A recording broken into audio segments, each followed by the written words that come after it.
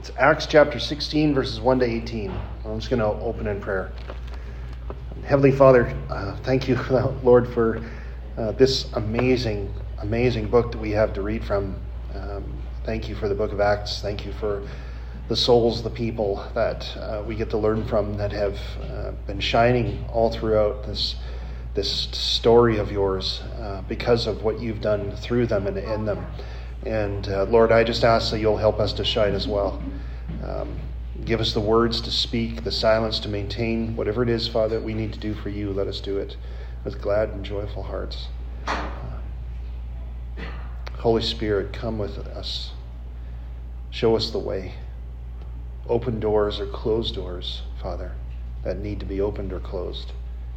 And I ask, God, that you'll just help us to be humble before you, knowing that you have everything figured out and we do not.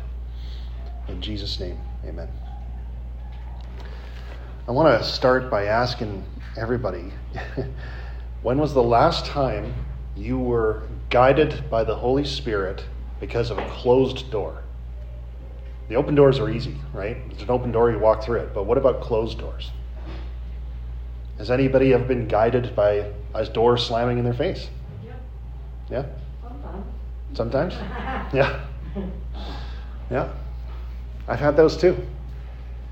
Times where you kind of think you know what's going on, you know the deal, you have a plan, right? And I'm even foolish to think that, God, you need my help to figure this out, right? Which doesn't work out for me very well at all. But that's exactly the mentality I've had at times. Lord, you need my help. If I just do A, B, and C, then D comes next, right? No, not necessarily. So we're going to talk about open doors and closed doors, God's will and calling. And I have to, like we had a moment earlier where someone asked you a question and I just stood up and I wasn't even a part of the conversation. I said, well, can I be involved? And I just started nerding out and sharing. And so I'm afraid this is one of those moments where this is where I like to nerd out and share when it comes to God's calling, his will, and listening to the Holy Spirit. So I'm going to trust those who know me best to flag me if I go off on too many rabbit trails. But we're going to see here, and it's not that we haven't already, but there is going to be a significant picking up the pace in Acts. It's like we've kind of just been getting to the top of the roller coaster, one click at a time, one ladder piece at a time, and now all of a sudden we're at this part where we're just going to start going over. And it just goes fast because we start reading about the Holy Spirit moving through the apostles in ways that we had not been able to read about before. It's an exciting time. This is an exciting book to be a part of, especially in the life of this church and especially in the world that we live in right now. We're going to read, and we should already know that the Holy Spirit can guide us, the Holy Spirit can save us, the Holy Spirit can deliver us. Okay? And this is something beautiful that we're going to be able to see here. But let's just start with verse 1. Paul came also to Derbe and Lystra. Excuse me, not COVID. A disciple was there named Timothy, the son of a Jewish woman who was a believer, but his father was Greek. I want to stop there because this is one of these passages where we see some amazing things that happened, even though it seemed like where bad stuff was going on. Paul had already encountered these people before. These are the people, I remember a few weeks ago, that saw Paul and Barnabas and wanted to worship them, like Hermes and Zeus, right? They wanted to worship them, thinking like, hey, these guys are in town, they're great, let's worship them. And Paul's like, no. And then only a few weeks later, they wanted to stone them, and they did try and stone Paul. They left him for dead. And somehow he escaped all of that. These are the same people. He's now gone back. And the time difference is that it had been about 5 years since a few weeks ago to now. It had been about a 5-year period. So Paul left a church that he only really started for 5 or 6 weeks. And he comes back several years later. He has no idea what he's coming back to. Okay? He's interested though, obviously. They had left a church that was blossoming and doing well. Remember, they had field promotions, brand new Christians being brought up into leadership because that was all that they had. And Paul was wondering what had happened to this place. And now he had the opportunity to see it. What was left? What was there? So I'm going to read verses 1 to 4. Paul came also to Derbe and to Lystra. A disciple was there named Timothy, the son of a Jewish woman who was a believer, but his father was a Greek. He was well spoken of by the brothers at Lystra and Iconium. Paul wanted Timothy to accompany him, and he took him and circumcised him because of the Jews who were in those places, for they all knew that his father was a Greek. As they went on their way through the cities, they delivered to them for observance the decisions that had been reached by the apostles and elders who were in Jerusalem. So Paul had only been there a few weeks before. Now 5 years had turned. The churches were strengthening and strengthening in faith, and this was a really amazing thing. Paul didn't have any direct discipleship to Timothy at the time, but we know that Timothy went on to do some pretty amazing things.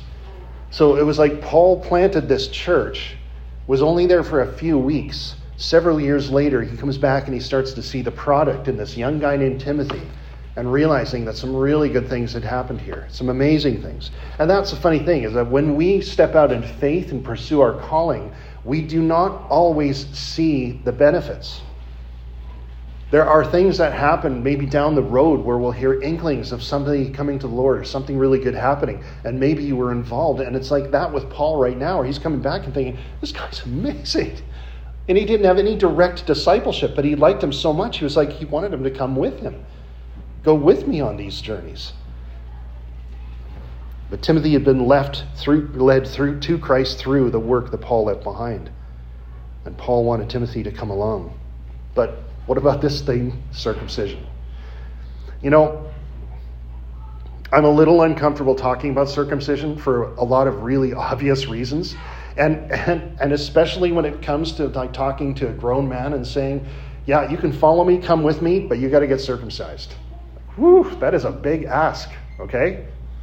And I can tell by your silence that you're probably thinking the same thing. This is really uncomfortable. You wish I'd go on. I'm sorry, I'm not finished talking about it yet, okay?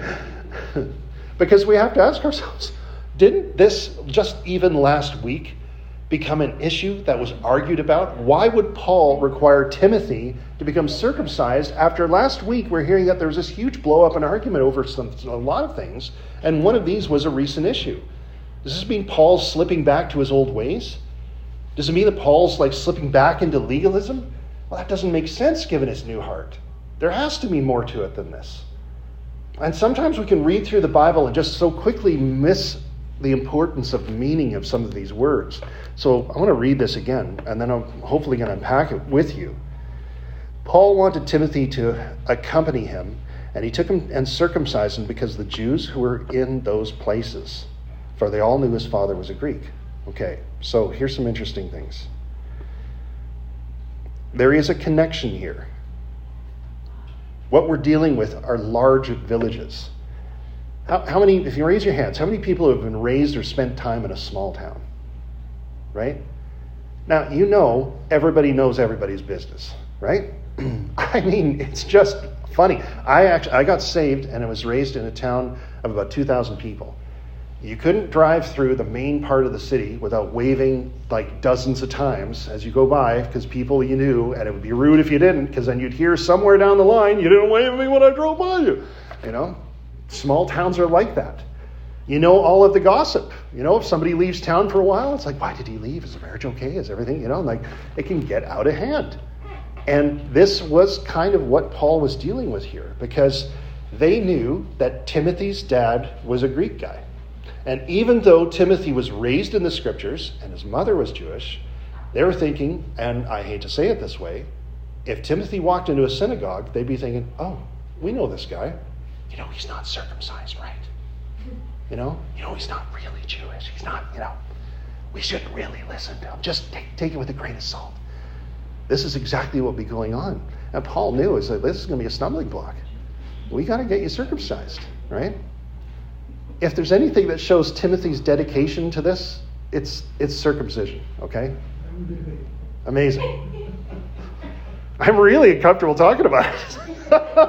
Because as a grown man, I'm thinking like, what was the recovery time? Like, how much time did they spend after that? Anyways, never mind. There's a rabbit trail. I'll stop. A lot of information there. Woo. Okay. Yeah. Moving on. Yes. moving the right along here. No. But this wasn't for Timothy's salvation. It wasn't for him to get a right standing with God. It had nothing to do with what it was meant for before. That wasn't it at all. It was something else. It had to do with his effectiveness and the service to the people he was speaking to. Paul knew that there was something to this guy. There was something special to him. And in Paul's thinking, and keep in mind, Paul cannot see into the future because in a couple of months this wouldn't have been necessary. Okay? But Paul's thinking, everywhere we go into a synagogue. This guy has got something in him. I can see the Lord in him. I can see the fire in his heart. I don't want anything to be a stumbling block or a roadblock for him. And at first we may think, well, this is pretty extreme, but you know what? We have the same issues. I mean, let's just throw it out there. Let's look at alcohol. Okay? The Bible does not say abstain from alcohol. It does say don't get drunk. Right? So if you are a believer and it's okay for you to have a beer or something like that, that's fine. Don't get drunk by it. That's not fine. But I'll tell you, I learned a pretty solid lesson when we worked for the Salvation Army for a time. Did about 2 years, I think, there. And, I had to sign a covenant saying I wouldn't touch a drop of alcohol while I was working as a soldier. And I had no problem signing that. First of all, because alcohol is not a big deal in my life. Okay, I mean, I do not abstain. I'll freely admit that right now. But it's more of an exception than a rule. But you did when you signed that. But I did when I signed that, Yeah. and so I quit because it was really wasn't a big deal to me because it doesn't have a hold in my life. So 2 years go by, and I keep on thinking, well, why was that a big deal? But then you start to realize, look at who you're working with. Right? I was working with people who were addicts. I was working with people where alcohol had a hold on their life, and that didn't stop. I went on to continue working with those people. I was raised in a home with those people. So you start to realize that just because we have the freedom to do something, it doesn't mean we should do it. All right? But I think where we can go off the rails is when we start going around and with a little notepad and saying, "Are you check? Oh, you're abstaining? Oh, good boy, good girl." That's legalism, okay? I don't care what you do with it. I really don't. I don't want to know what your habits are. If you're getting drunk, that's a problem, and we should address it. But you are probably quite aware of that. But there's one of those funny little things where, for Timothy, it would have been the kind of thing where it's like, look, this is going to be a roadblock for you. Everywhere you go, people are going to be thinking, he's not circumcised, right? Okay? You can go in the other direction and say, everywhere you go, he gets drunk, right? Like, I see this guy passed out in front of the liquor store all the time, and here he is preaching. Like, what's with that? Barriers, roadblocks. And you might think that those are some pretty extreme examples, but I bet you there's probably dozens of examples. Things that you can do that you shouldn't. Things that you can do publicly and things you can do privately, but what's the difference? Right? If they master you, if they have a hold on you, if they detract you or pull you away from the Lord, you got to cut them out because they will be roadblocks for you. And Paul knew this of Timothy. So though it's a pretty extreme example, it's actually a larger example in larger things. And I think it's important for us to look at it. There's a lot that the Bible doesn't say to do or not do. Okay? And I'll freely say this, that the Bible does not say anywhere, do not smoke a cigarette. It doesn't say that. But it does talk about mastery. It does talk about our bodies being a temple for the Lord. If we're doing things that physically harm and destroy our bodies, that's not a good thing, okay? But we can get so legalistic where if we see someone doing something, we're automatically, oh, they're not a Christian. That's not true at all right?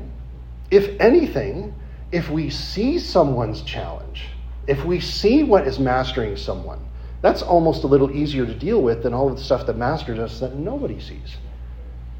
So we have roadblocks. And the thing that I've learned with ministry, okay, and this is something we get into on Wednesday nights. We're talking about calling and ministry and things like that. It's like, there are things that we have to look at. There are chapters in our life that we have to open and expose. And one of them is this idea, we've not gotten to yet, but spoiler alert, is mastery. Right? What masters us? Because those are the things that will become roadblocks in front. And people will be like, but don't they really do this? You know, aren't they passed out every Friday night? What, you know, I mean, should we be listening to them? And you want to get rid of that, because when you're in ministry, your life's under a microscope. It really is. For an introvert like myself, it's a living hell sometimes. I'll freely admit that. But you're watched. People watch you. So I would rather be much more open and honest and say, yeah, I have a glass of wine every now and then, than say, oh, I don't drink at all, I'm perfect, you know, or try and fill it over, because if you know me well enough, you know that's not true. So let's be honest with ourselves, okay? What masters us? Paul was looking at Timothy, seeing his potential, seeing all that he had in the Lord, and knew, let's get this out of the way, so that nobody's going to just, you know, look at your parentage, because he might have even been thinking like this was a problem for Jesus. You know what haunted Peter? Okay, there's rumor, and I can't corroborate this really very well, but I heard rumor, and you read historical accounts, and everywhere he went for a while, there'd be somebody in the audience who would go, cock-a-doodle-doo, right? Because of course, the rooster cried 3 times, he denied Jesus 3 times, and there'd always be a heckler in the audience, like, you know, remember what you did, cock-a-doodle-doo, right? And that would like haunt Peter. It was a shameful thing because it was a roadblock. It always got in his way. So it's important to get some of this stuff out of the way. And Paul knew that with Timothy. Timothy wouldn't offend anyone because he was honoring circumcision. Now, no one could challenge him on that stuff. Oh, you're not really Jewish. Why should we listen to you? Why should we even let you teach in the synagogue? Just go sit down, young man. You have nothing to do here, right? And suddenly his chance to teach was gone. Verse 5. So the churches were strengthened in faith and they increased in numbers daily. Obviously, there was results. There were results. Okay? So the churches were strengthened in faith and they increased in numbers daily. So someone challenged me at one point through a sermon, this idea of what are you willing to pick up and what are you willing to put down for the gospel? Okay? I'll tell you, if I was called to a place where you know, wearing a suit and tie was really normal, I would be wearing a suit and tie right now. I wouldn't like it, but I would do it. Okay? I thank the Lord that I'm not called to that. But that's the thing. Is it so bad? Whatever you're called to, you may have to put something down or pick something up in order to pursue that. Are you willing? You may be someone who's called somewhere else. Are you willing to go? I never had in mind to leave Vancouver. I wanted to die there. I'm standing here right now with no regrets. Don't really miss it. I miss the mountains, sure. You guys don't have elevation here. So I don't care what hill you call. It's not a hill here. It's a bump. Yeah. So I miss the mountains, but it's like, other than that, no, I know where I am to be. I know where I'm supposed to be, and I know I'm supposed to stay here. So I don't regret it. There were results, but what are you willing to pick up? What are you willing to put down for the gospel?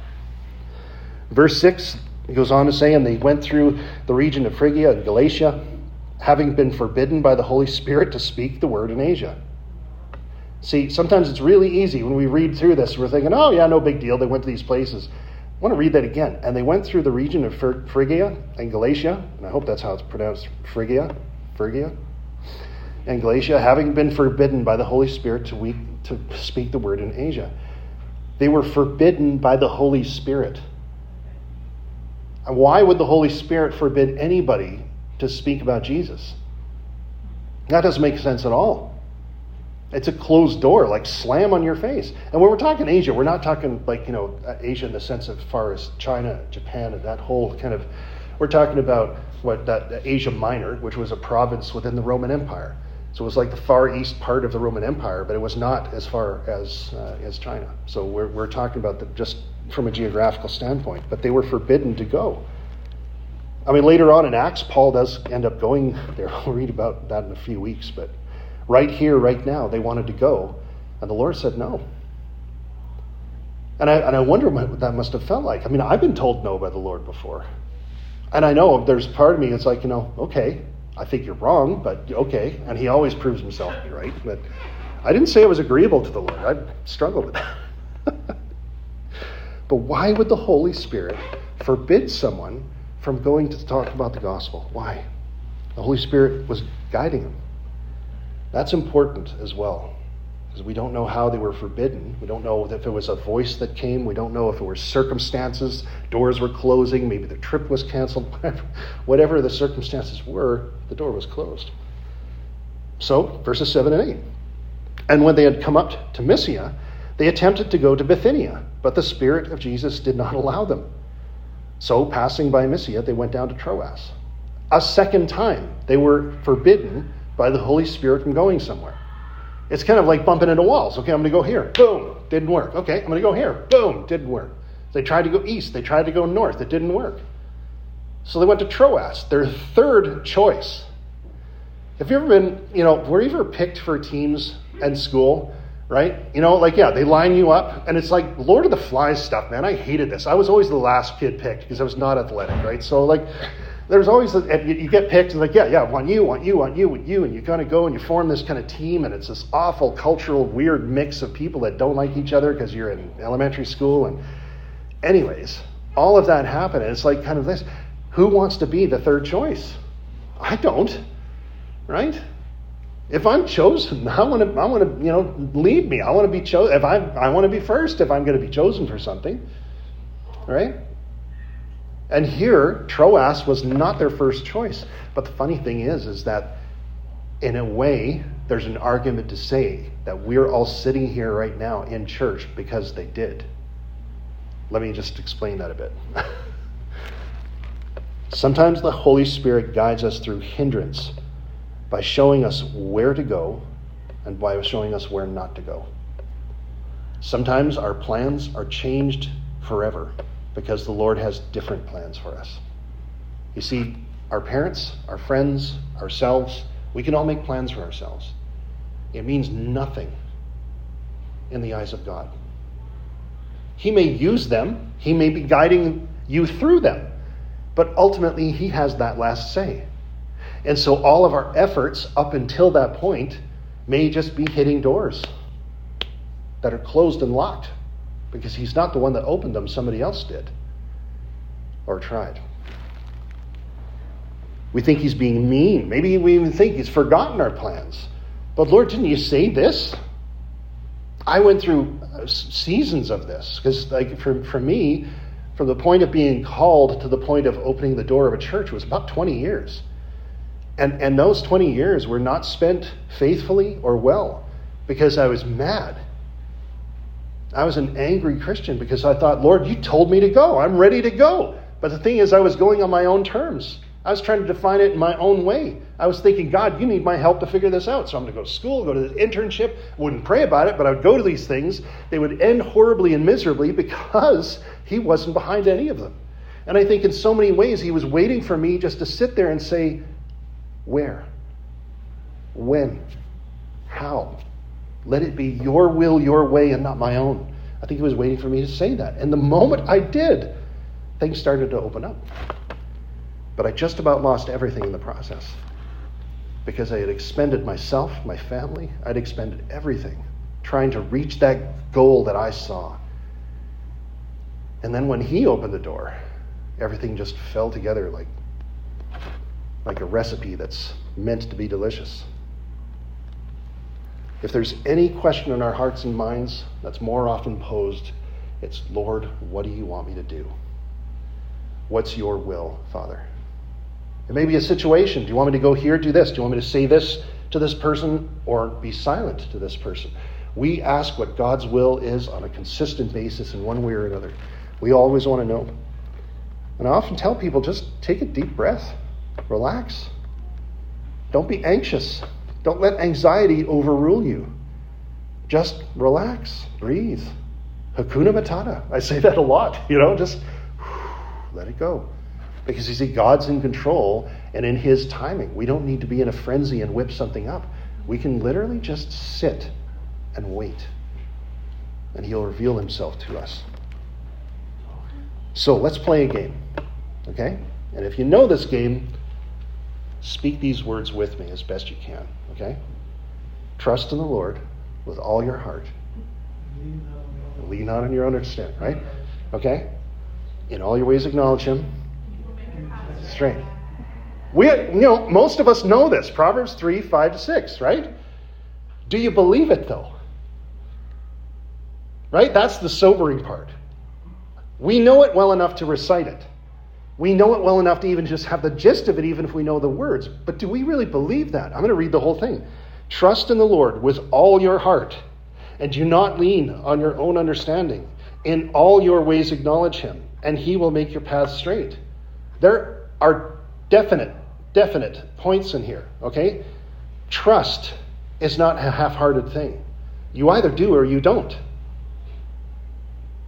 Trust can't be partial. It's like love. You can't partially love someone or something. You may on just in degrees, but is that truly love or is it like? Faith is the same way. You either have faith in the Lord or you don't.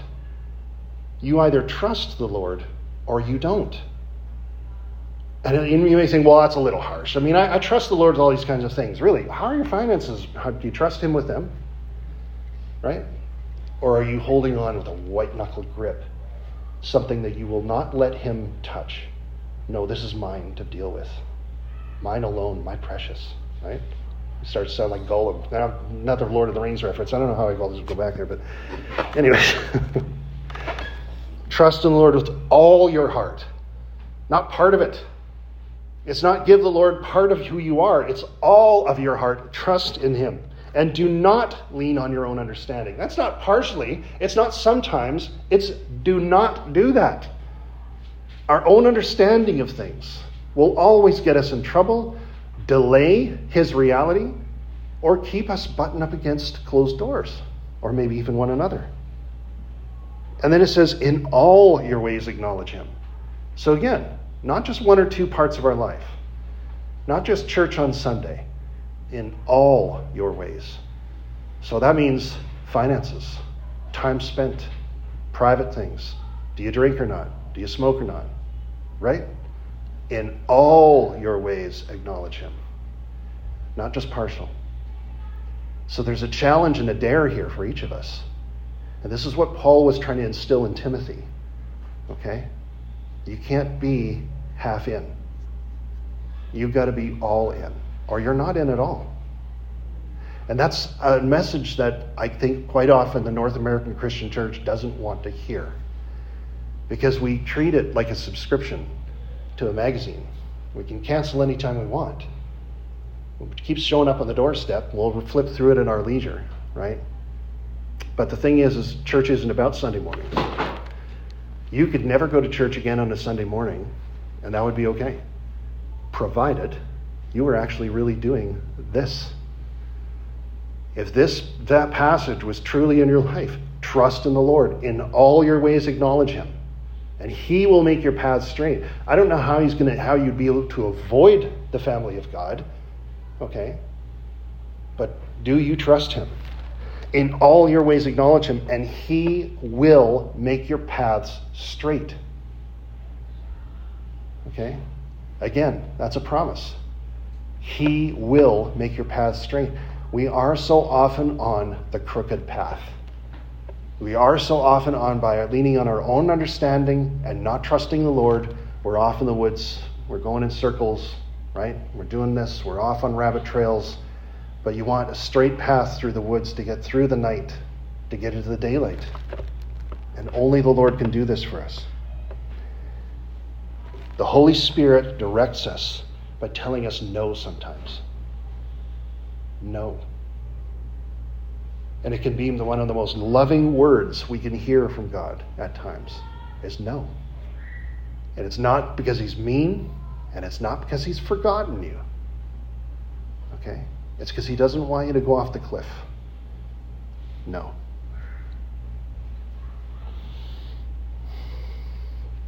Sometimes we're guided through open doors, and sometimes we're guided through closed doors.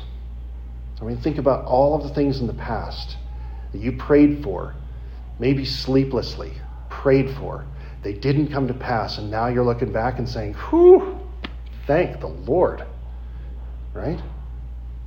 And even in the moment, though, you're so passionately invested in whatever it wasn't your path. And now you can look back and say, whoa, Lord, you really saved me as if by fire there. Woo. Thank you. Isn't it possible he's doing the same thing right now if you're experiencing a no? God guides us along the way to just the right place at the right time. And then, after those no's and after Troas, let's read verse 9. And a vision appeared to Paul in the night. A man of Macedonia was standing there, urging him and saying, "Come over to Macedonia and help us." I love that God could have given this vision weeks ago. No, Paul. No, Paul. Wouldn't it have been kind of nice to get, no, but hey, we got something else really great for you. It wasn't like that. It was to build Paul's reliance and faith. Are you listening to me yet? Because Paul was still running on his ideas. Let's go here. Let's go there. This is exciting. We get to preach the gospel everywhere. Let's go there. It wasn't a bad idea, but it was the wrong place, the wrong time, and he was the wrong guy. Wouldn't the vision of the man of Macedonia have been okay then? No, because everything's suitable and right in God's timing and not our own. I love that God did this weeks after. Before, all of those other directions would have been great, but God waited when they were in Troas where they did not want to go. You start to see kind of the rhythm here. Will you obey me so you will listen? Because you see, Paul could have gone off and gone to the north. He could have gone to Asia Minor anyways. He could have done those things against God's will. And think, well, no, this can't be from the Holy Spirit. Forget it. I'm going to go off and I'm going to go do this anyways. And Lord, you'll just bless this, right? But the funny thing is some pretty significant things happened on that third choice. That makes me realize that really, I wonder if Paul looked back and said, that was our first choice when I started listening to God. When I was finally starting to be obedient, that was our first choice. Maybe, because some pretty amazing things. God made Paul's direction very clear. Go west, young man. Paul would end up going to Europe. You see, Paul's vision before was too small. He was thinking villages and cities, and God is thinking continent. We think too small. We sometimes hold on to things with a white-knuckle grip, thinking, no, Lord, I need you. You need my help with this. I need to do this. I'm the only one that can do this. You've given me the talents and the gifts and stuff, and you're thinking too small. You may be thinking a neighborhood, he's thinking a city. You may be thinking a city, he's thinking a country. God thinks big because he's the impossible God. Nothing is impossible to him. And if he has called you to be a messenger, it might be to the entire planet. So don't think too small. Don't think Winnipeg. People will hold you down. The Lord will set you free. Don't think too small. If Paul had done that, it would have been disobedient. Think big. You never know. But this would be the first deliberate effort in Europe to spread the gospel. And like I said, in a way, if you want to follow that trail, we've all inherited that decision. We're all a part of that. This would be the first deliberate effort into Europe. Pretty huge calling. It reminds me a little bit, if I could take a segue, is the man who has had the demons cast out of him in Genesaret, right? There was this guy that was just nuts, living in caves. He was freaking out, and everybody was terrified to go near him and stuff. And I've been there. I mean, we stood in this pull-off parking lot, and you could see those caves right there, right on this incline into the Galilee, right? And it's amazing. And I'm thinking, okay, I remember reading this, and we read it right when we were there. And suddenly you start to see that this guy was cleansed, he was healed, the demons cast out, the pigs ran off into the water, right? And you could see how it happened. It's one of the only places that isn't too steep for that to happen, right? And then, he comes and begs Jesus and says, let me go with you, because he's thinking too small. Let me follow you. And Jesus said no. And you're thinking like, aren't you trying to collect disciples? You want people to learn from you, Jesus? right? And then send them out after they've spent some time with you. And then it goes on to say, and this is one of these things we can miss it if we're not too careful, that he went on to minister to the Decapolis, which is where he was from. If you stand on Mount Carmel, you can only see 2, maybe on a clear day, 3 cities of the Decapolis, because they were 10 cities. This was a huge calling. And yet we don't read much about this guy. And it came from the Lord saying, no. So we think too small. God thinks huge. This man, this demon-possessed man that everybody was afraid of, went to preach the gospel in 10 cities. That's an enormous area. Enormous area. Oh, what the Lord could do if we simply say yes.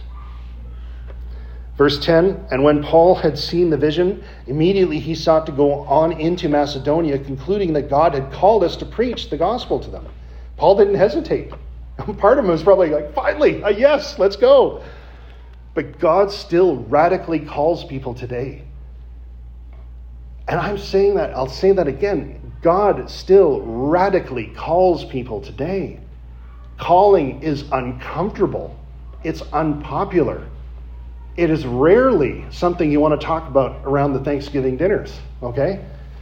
Because it's weird. It's a hard concept for some to understand. To be called out, to be called into, means you are being asked to do something different than normal. You're being asked to go. And that go may be 10 feet down the street, and it may be in another continent. You can't think too small. Don't be bound by your circumstance. Don't be bound by your advice, be it good or bad you're getting from other people. Listen to what the Lord says. Follow his plan and be obedient. And when the doors close, don't look at them as a finish, like you're done. Look at them just as simply as a wait. The Lord has a plan, and he is revealing that. If we would just simply wait and listen, be faithful where we are. Because God radically calls people today, just as he did this whole circumstance here. I know that there's a lot of work to do in Winnipeg. I know that. All right? But there's a lot of work to do all over the world. And you may be the one to go and do it. Don't think too small. Don't let others force you into thinking too small. God radically calls people. And it will be somewhere and something uncomfortable. It will be somewhere and something beyond your capabilities, because it's not about you. Okay? It's about the Lord. And he always has a way. Yes, bless you, Richard. Verse 10, and when Paul had seen this vision, immediately he sought to go into Macedonia, concluding that God had called us to preach the gospel to them. Who is this we? Immediately we sought to go into Macedonia. Who is this we? Well, here's another funny part of this third choice being the right choice. Because it wasn't just about Timothy. Paul met Luke there. And there's an argument to say that we have much in the New Testament thanks to Luke in one way. Luke was a doctor. He had a practice. He was called out of that practice to go work for the Lord. He was faithful. He left everything he knew behind him.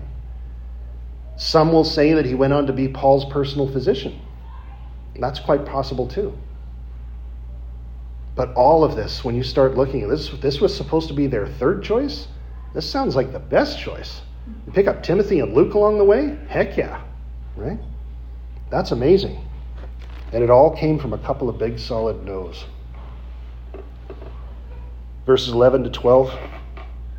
So setting sail from Troas, we made a direct voyage to Samothrace, and the following day to Neapolis, and from there to Philippi, which is a leading city of the district of Macedonia and a Roman colony. We remained in the city for some days. New people, new city, new continent. Paul's excited. He's gripped. He's thinking, all right, where's the Jewish people that I can go to the synagogue, right? Because that was exactly what he's been doing ever since. And now there wasn't one. You're not in Kansas anymore, Dorothy, right? Paul wasn't at home anymore. He was in a different place. There wasn't a synagogue to go to. That means, from an ancient understanding, that there wasn't even 10 Jewish men. Because if you have 10 Jewish men or more, you have to have a synagogue. So this means there was not even 10 Jewish men to be found. There was no synagogue. Well, what do? There has to be Jewish people here. Where do they meet? I love what's about to happen. Verses 13 to 14. And on the Sabbath day, we went outside the gate to the riverside where we supposed there was a place of prayer. And we sat down and spoke to the women who had come together. One who heard us was a woman named Lydia from the city of Thyatira, a seller of purple goods, who was a worshiper of God. The Lord opened her heart to pay attention to what was said by Paul. This is beautiful. The women weren't able to start a synagogue, but they could sure hold a prayer meeting, right? And I love that. When the men fall down and don't know what to do, the women usually have a pretty good idea. And this was a pretty great idea. Let's hold a prayer meeting. I love this. I love this so much. Do what is in your hands to do. They held this prayer meeting. Paul stumbles across them, and they're thinking like, wow, this guy's a rabbi. Boy, we haven't seen one of these for a while. And they're excited to hear him teach and share. And the Lord had already been doing work in them. They were faithful enough to show up and pray by the riverside. They were faithful enough to seek God. Lydia was there. And the funny thing about Lydia is, we have to understand, is that she was a dealer in purple goods. That means some things. Okay? Purple was an incredibly expensive color. You only really wore it if you were very, very wealthy. The clothing that you made from it was difficult to make, right? You'd only be dealing with wealthy, upper echelon kind of people. And this was a heavy class system back in the ancient days. So Lydia was there as a very, very wealthy businesswoman. She knew what was going on, but at the same time, she was down by the riverside leading prayer. She was there with prayer with the women. I mean, this is a beautiful, beautiful moment. And the Lord opened her heart to what Paul was teaching. She's the first convert to Christianity that we know of in Europe. So, again, there's an argument to be said, because these women met down by the riverside and prayed, we're all here. It's a bit of a stretch, I'll give you that, but it's interesting to think about the path of all of these little events that happened. Okay? Verses 14 to 15. One who heard us was a woman named Lydia from the city of Thyatira, a seller of purple goods, who is a worshiper of God. The Lord opened her heart to pay attention to what was said by Paul, and after she was baptized, and her household as well, she urged us, saying, if you have judged me to be faithful to the Lord, come to my house and stay. And she prevailed upon us. I mean, Lydia was not going to take no for an answer. She prevailed. And she also kind of did it in a way where it's like, if you really believe we're faithful, then come to my house. There's no out. Okay? They were going. So we can look at this morning in different ways. The Holy Spirit guides us. And we can trust his guidance with our lives. He always has the best plan laid out. And it may not come from you and me. It won't come from humans, I'll tell you that. The Holy Spirit works by opening the hearts of people to hear the things of God, just as he had been doing with Lydia. Lydia was pretty warm in that way. She heard it, and it probably was something in her heart that was just like, yes, this is what we've been looking for. We all know that there are some people in our life right now that need Jesus. And we may want to think, well, if I just have the right argument, if I just kind of sit across from them, if I just sit in their face and just argue them into tears, into the ground, then they'll submit. It's like, no. You know what you can do? You can pray. I think that's the first best weapon when it comes to evangelism and speaking Jesus to people is pray. We just had Pastor Lance led a week of prayer, and it was like, wow, that was awesome. Like, awesome. And it was great. All the things that came out of it. I don't even know if we know all of the stories yet of what the Lord has done. But it was really good. And we can do that with people where we don't even know them, that they know that need to come to Jesus. We can do that with people we know that need to come to Jesus. Because the Lord does his work in their hearts beforehand. The Holy Spirit guides us in ways through open and closed doors. The Bible never tells you to try and believe. It just says to believe. Right? It's again this idea of being all in. Trust in the Lord with all your heart. That's not a half measure. The Bible isn't telling us believe a little, sometimes believe, just at least make it look like you believe on Sundays, right? The Bible's not telling us. It's telling us believe. Decide. Make that decision. As Paul preached this message, he could see people getting it. And especially Lydia. I can't imagine what must have been going on in her face right at that moment. Maybe she was welling up with tears, just like it was like, oh, this is rain we've been praying for in a dry land. I don't know. But as it says in John 6:44, no one comes to me unless the Father who sent me draws him, and I will raise him up on that last day. The Father had been doing the work. The Holy Spirit had been doing the work. Paul obeying was just one little puzzle piece in the grand picture. Paul knew it wasn't what he was doing, it was what the Holy Spirit was doing, which means if it's not about what you can do with evangelism, and it's about what the Holy Spirit will do, then pray. Pray for someone that needs Jesus.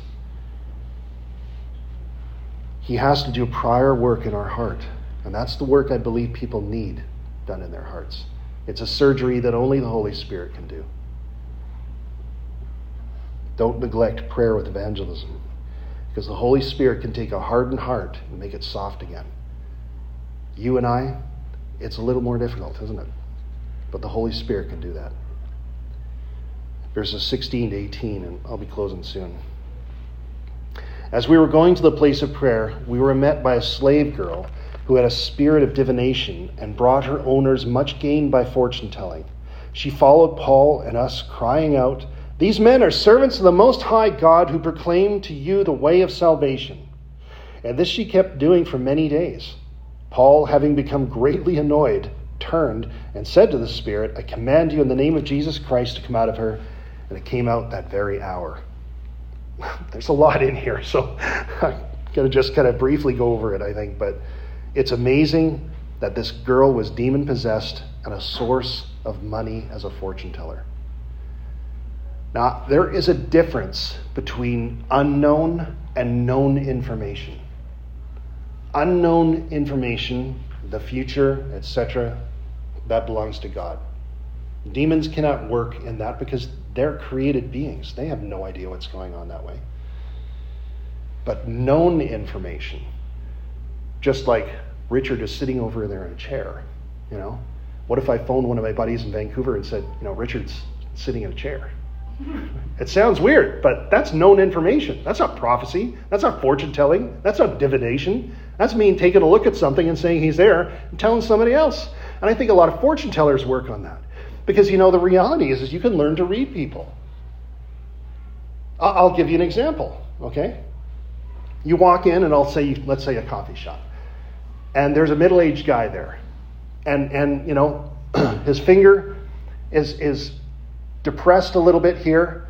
It's got a bit of a tan line. And he looks really sad. His marriage is probably not doing so well. Right? You can read that situation and say something happened, the guy got kicked out or whatever. You could start a conversation and it sounds like you're reading his mail and realize in reality, you're just taking a look at the situation and deducting what's going on. Sherlock Holmes did this. He was a great, the character was a great deducer of this reality, of this situation. So when you think about that, there's a lot of people that can read people in that same way. That is nothing worth paying money for, okay? A lot of people deal with known information, fortune tellers as well. You come down, you got huge bags in your eyes, you sit down in front of somebody, you're really stressed out. Hey, is work giving you a hard time? Duh. Whose work isn't giving them a hard time? Who isn't losing sleep over stress in some days? That's known information, just like Richard is sitting in the chair. But here's a funny thing. What's really hard to grasp is that the demons were telling the truth about this one. Okay? She followed Paul and us, crying out, "These men are servants of the Most High God who proclaim to you the way of salvation." Even demons know that. The only way of salvation is Jesus. Right? And that God is the Most High God. And anything they serve is not Him. They knew this. So here's the problem. When it came to Paul and this group, is that the demons were telling the truth. And it is hard to grasp. But Paul, at some point, days later, became greatly annoyed. I would love to know what the threshold was for Paul, because, for some people, it's like you do this noise long enough, right? And like, stop it, right? Other people, yeah. There's other people where it's like, you could do this all day for a week and they won't even notice it. Right? A dripping tap, yeah. And so what's the threshold? At what point did Paul just kind of snap and just say, like, that's it, that's enough, Get out of her. At what point did he do that? I don't know, but it took a few days, so we know that Paul was at least a patient man. He didn't like the advertising. He certainly didn't like the source of recommendation. And Paul was annoyed, I think, mostly at the control that the Spirit had over the girl, because nobody should be in bondage. Nobody should be in bondage. And that's a freedom that we can have in Jesus Christ. Paul didn't try to cast the demons out by his own authority. I have seen people try to do that, and it looks dumb. If I just yell loud enough, if I just spit in their face, if I just, like this, I'll scare them out loud. That's not how it works. I've seen someone come and just put their hand lightly on a possessed person's shoulder and just say, in the name of Jesus, come out. Calm, like they're having a conversation. The person changed. It just happened like that, and it gave me the chills because there was so much authority that came from that. In Jesus' name, not in our effort. This all loops down to what we do about God's will in our life. Is it on our authority, with our understanding, with our trusting ourselves and our own hearts? Or is it putting it in the Lord's name, trusting Him? And even when the no's come, we see them as guidance and not as hatred. Because God loves us. He even likes us, which is hard to comprehend some days. Loving people, even someone that you don't really like, can be easy, but it's like liking them, right? Wanting to spend time with them. Somebody asked me recently, what do you think of this person? It was a guy in Vancouver. And I said, if I was stuck in an elevator with him for 6 hours, I'd be okay, right? Because it's kind of my litmus test. If I'm going to be stuck in an elevator with someone, right, I want it to be somebody I like. Otherwise, it's going to be a long episode, Paul didn't try to cast the demons out on his own authority. He didn't speak to the girl because it wasn't the girl's fault, right? He didn't speak to the girl and say and look to her and say, you're bad, change your life, woman. He didn't say that. He spoke directly to the demon. The Holy Spirit can guide us. The Holy Spirit can save us. And the Holy Spirit can free us as people from the powers of darkness. And the funny thing is, with the number of people that are here today, I bet you there's some of us that need one or all of this. And that is an interesting thing to think about. Uncomfortable, isn't it? Right? I'm willing to bet that with the group of people we have here today, that one of us, or all of us, fall on this scale of needing either one of these things or all of them. When I say that again, the Holy Spirit can guide us. I bet you we all need guidance. That's an easy one, okay? That's kind of the Sunday school version, right? But maybe there's someone here that needs to be saved. Maybe there's someone here that needs to be delivered. Maybe there's someone who needs all three. See, only you can work that out with Jesus. But I'll tell you right now, He can work it out. So think about those for a moment, because God's work is the same today. If that's what He did back then, that's exactly what He does today. Powerful. Our Most High God. The Holy Spirit can guide us, He could save us, and He could set us free. So as we're struggling to figure out God's will for our life, as we're working through and making decisions, don't think small, think big.